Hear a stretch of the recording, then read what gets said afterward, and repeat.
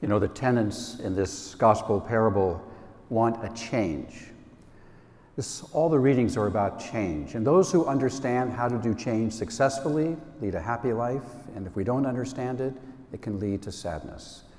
Change can be a good thing. Maybe there's things that you'd like to change about your life. Maybe you'd like to change your diet or learn a new business skill or learn a new language. All those kind of changes to ourself, they usually just take self-discipline, some training, some education, some learning, some reflection, and practice. That's how changes happen for ourselves. But you know, we know how difficult it is to change someone else. Changing another person is a tremendous challenge, and maybe you found it very frustrating and annoying and irritating that when people around you are acting in a way that you don't like, trying to change them can be a real challenge.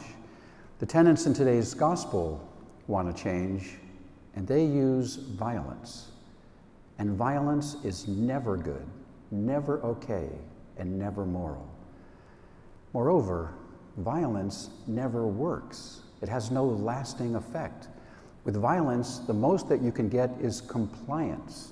If you force someone out of threat or fear or violence to do something, they will do it probably, but only as long as the threat lasts.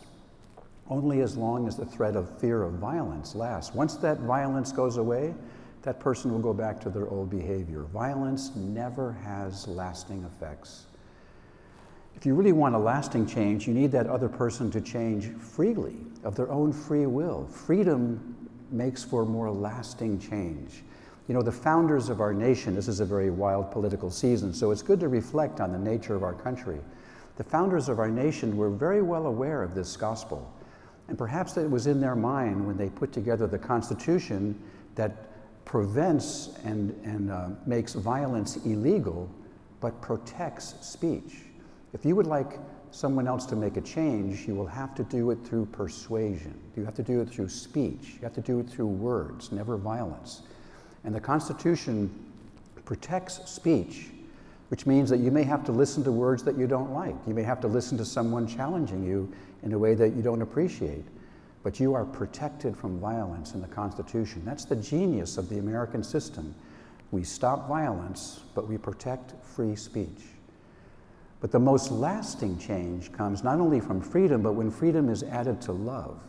When someone feels that you have their best interests at heart, that you love them, and that you respect their freedom, they are more likely to make a change, and a change that is lasting.